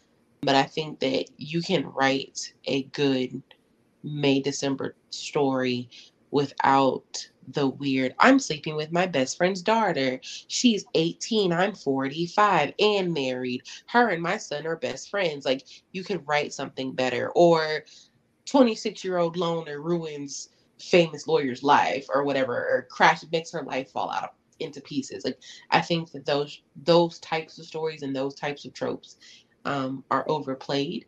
It could, why not just be like, they bump into each other, they work together. Like, I work with someone now, like, not saying that I'm attracted to him or anything like that, but like, I'm for the first time in a long time at a job where I'm not the baby. So there is actually someone who is younger than me. There is also like my CFO, who I'm pretty sure is like a decade or two older than me.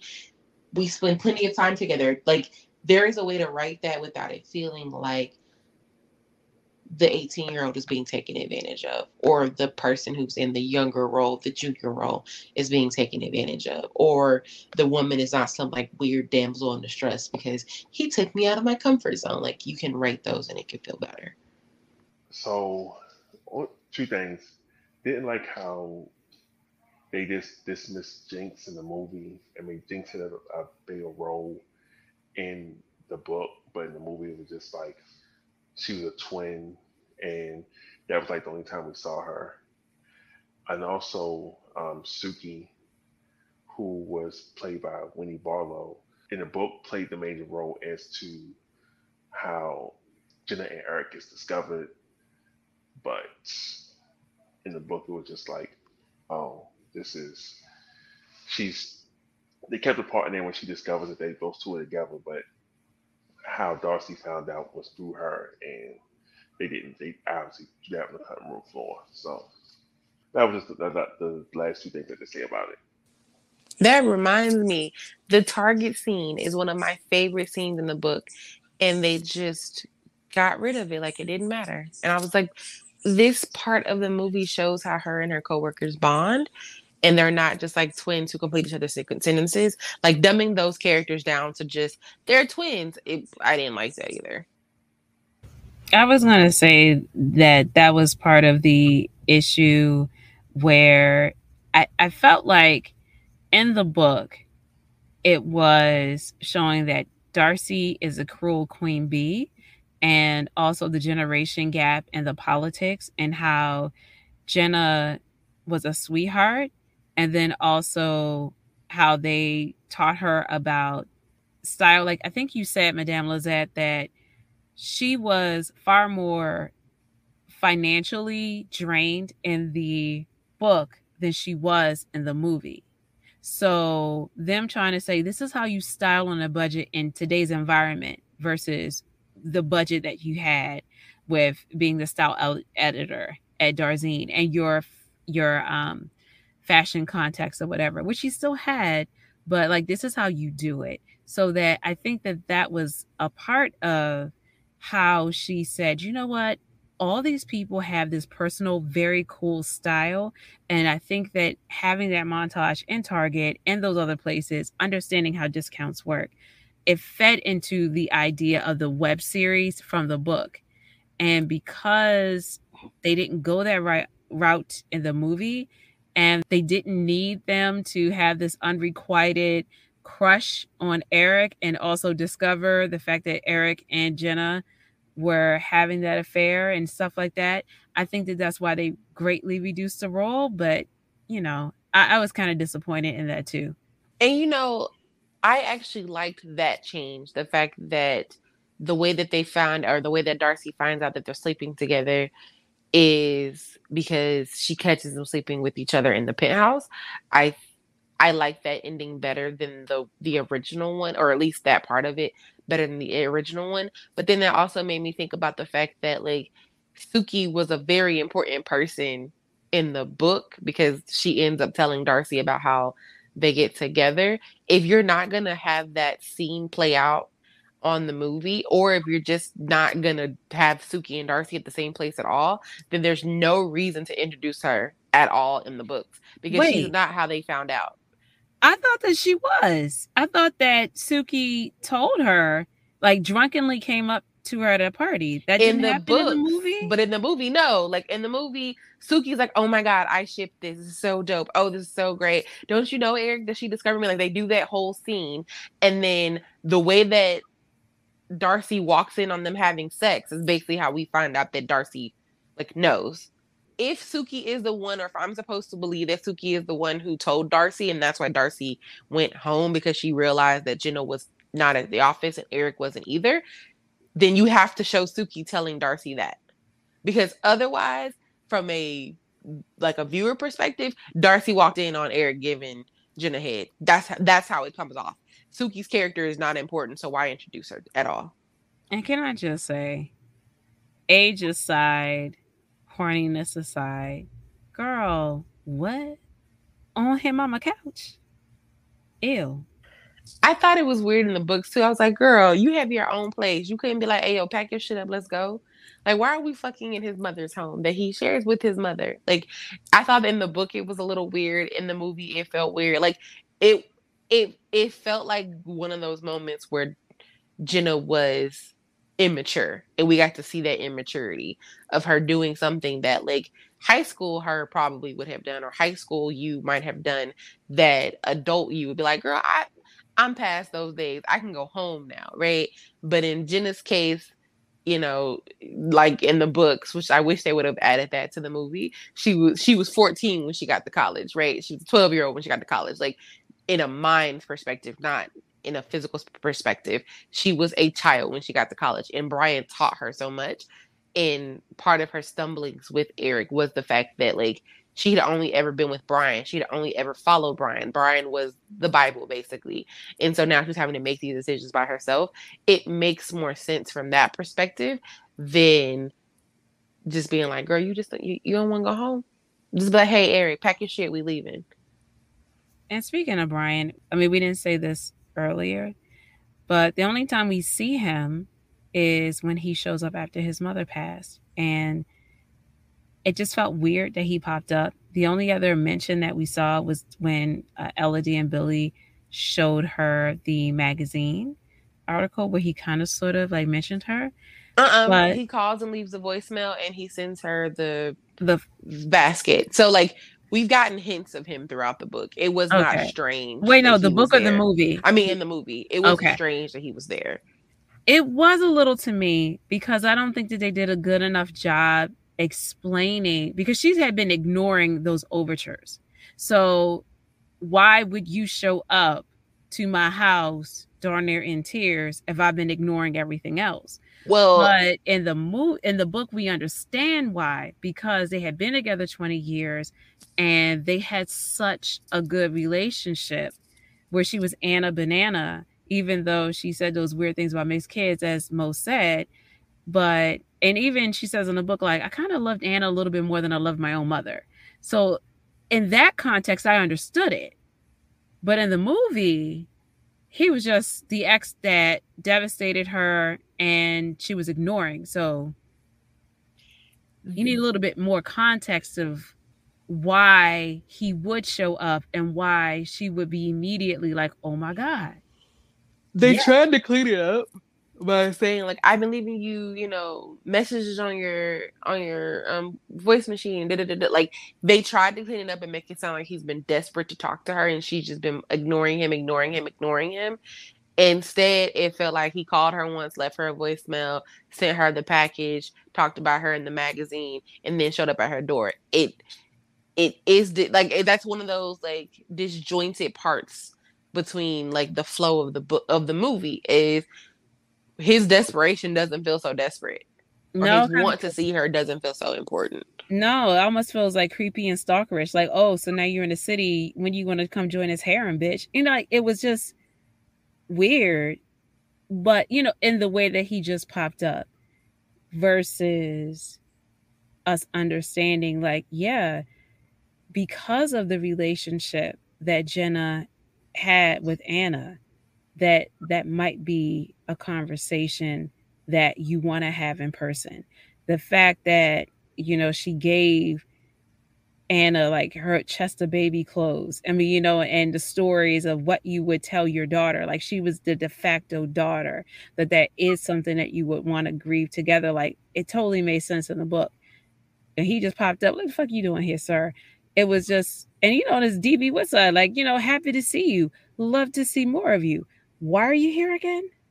Reese, you have like come cape for your man folk as to why Brian just popped up on Jenna when his mother died with no. He tried to get that old thing back. You know what it was.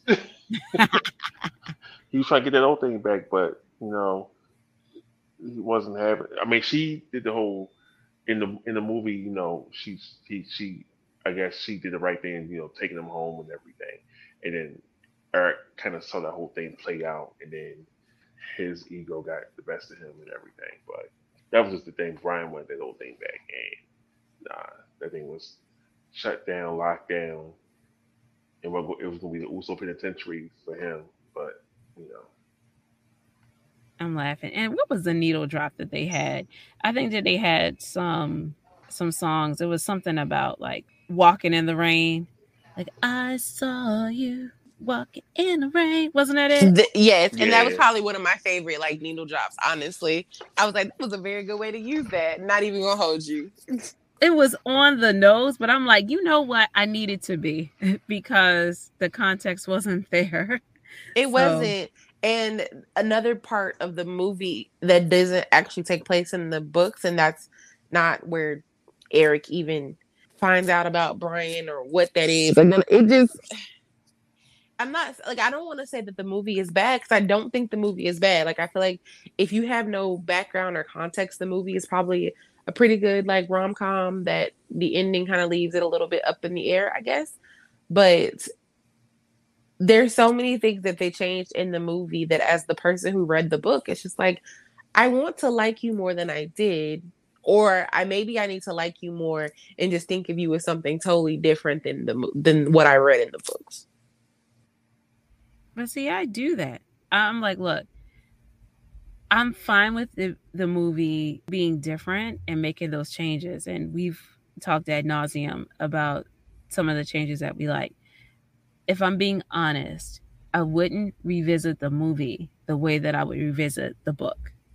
And by extension of that, I would say I would listen, and I do encourage you all to listen to the soundtrack. So that's something that I would definitely take from the movie is the soundtrack. There were, like we talked about, the very obvious needle drop that we liked, but what I liked about the soundtrack was that it had different genres of Black music throughout different time, where it's still classic and it was still our music, our art. It crosses time and space and it knows no boundaries and is still applicable. And I really like that.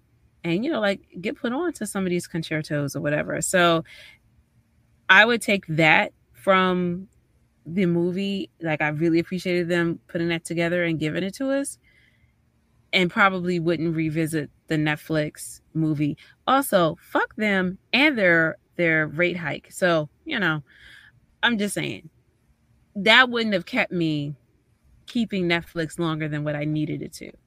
But I would re-enjoy the book. Okay. Well, I think that's pretty much it, right? Nobody else has for me. I think we could wrap it up and say goodbye. Our consensus is you need to read the book. Watch the movie for some light fare. Read the book for all that it's worth. All the plot details, all the character development, and for the real ending. All right. Yes. Well, I think since we have all said all that we want to say on The Perfect Find, I think it is time for us to say bye-bye. So, everybody, say your bye-byes for the night. Bye, everyone. Thank you for having me. And I'll see you again soon. I would say that thank you for joining us we launched a club on Fable called Ebonauts, EBONAUTS, because we're ebony astronauts. You know how that go. So thank you all for reading with us and watching.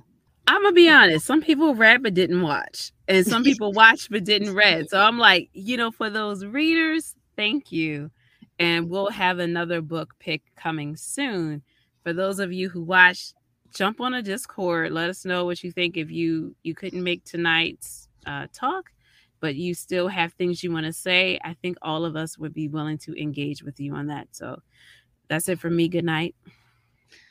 All right. Good night, everyone. Thank you for joining us. As always, Mo and Madame Lizette.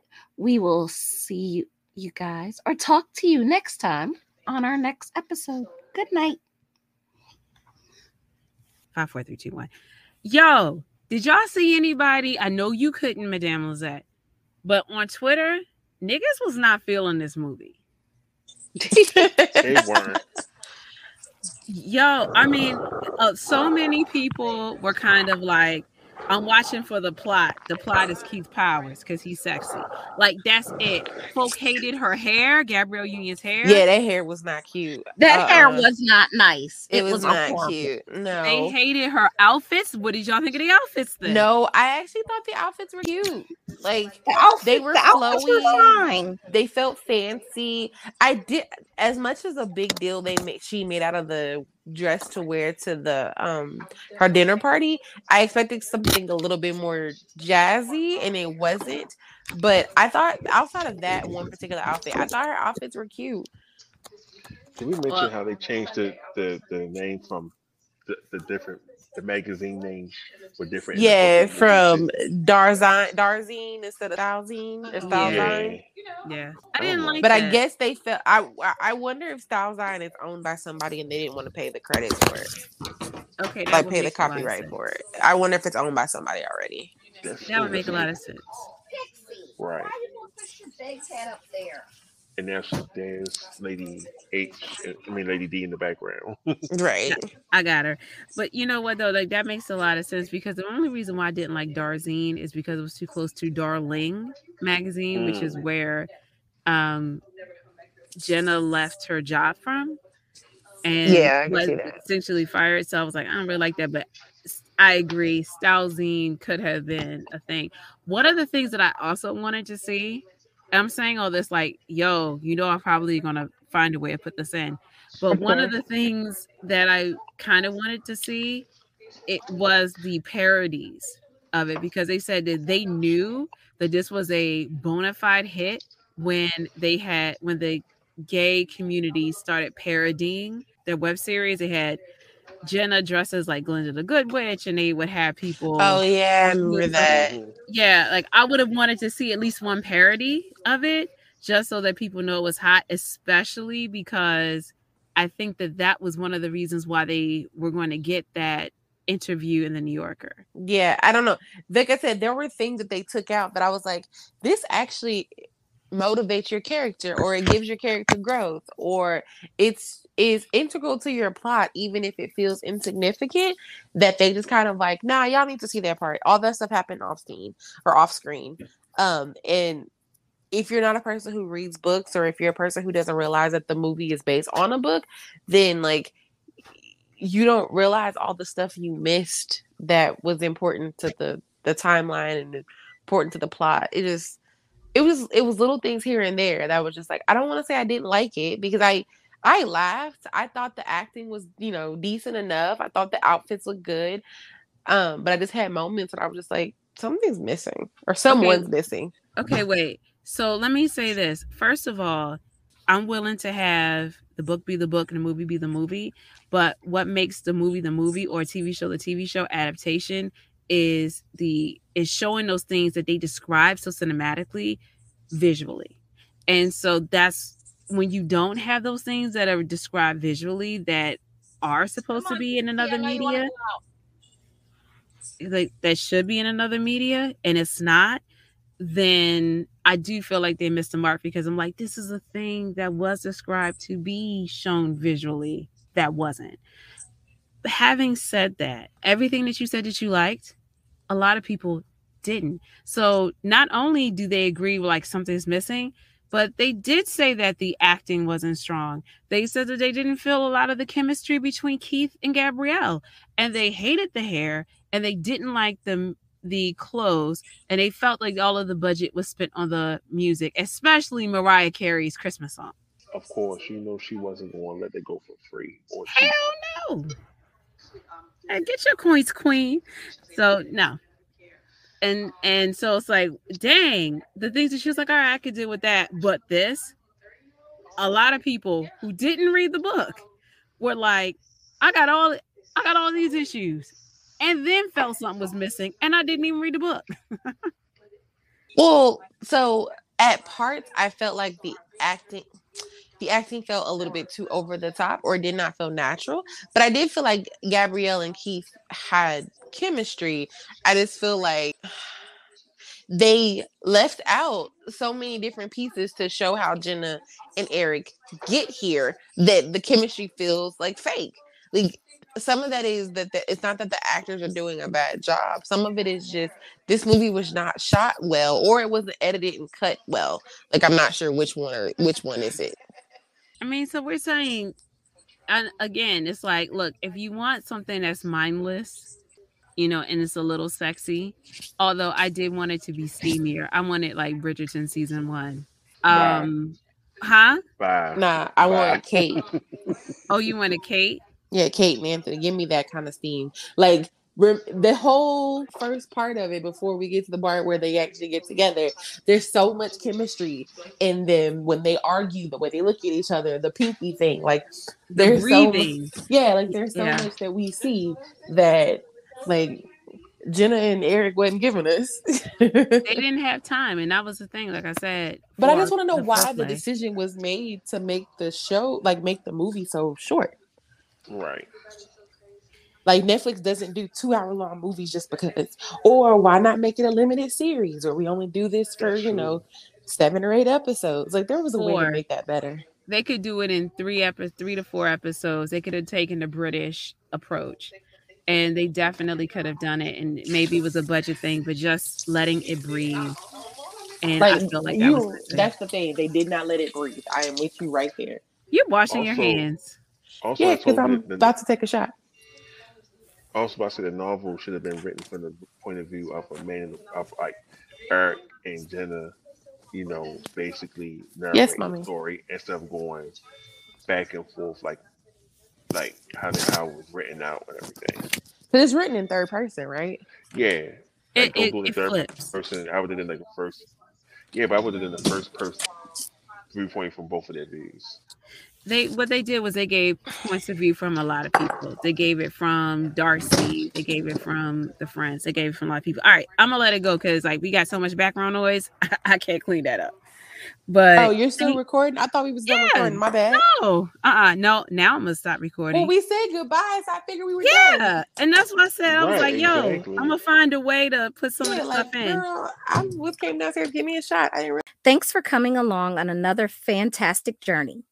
Don't miss an episode by subscribing to our podcast in your favorite pod catcher. Let us know what you think of this episode by tweeting us at WatchWithYouPod, sending us an email at watchwithyouPod@gmail.com, or leaving us a review. And please spread the word. Add us to your syllabi and cite us.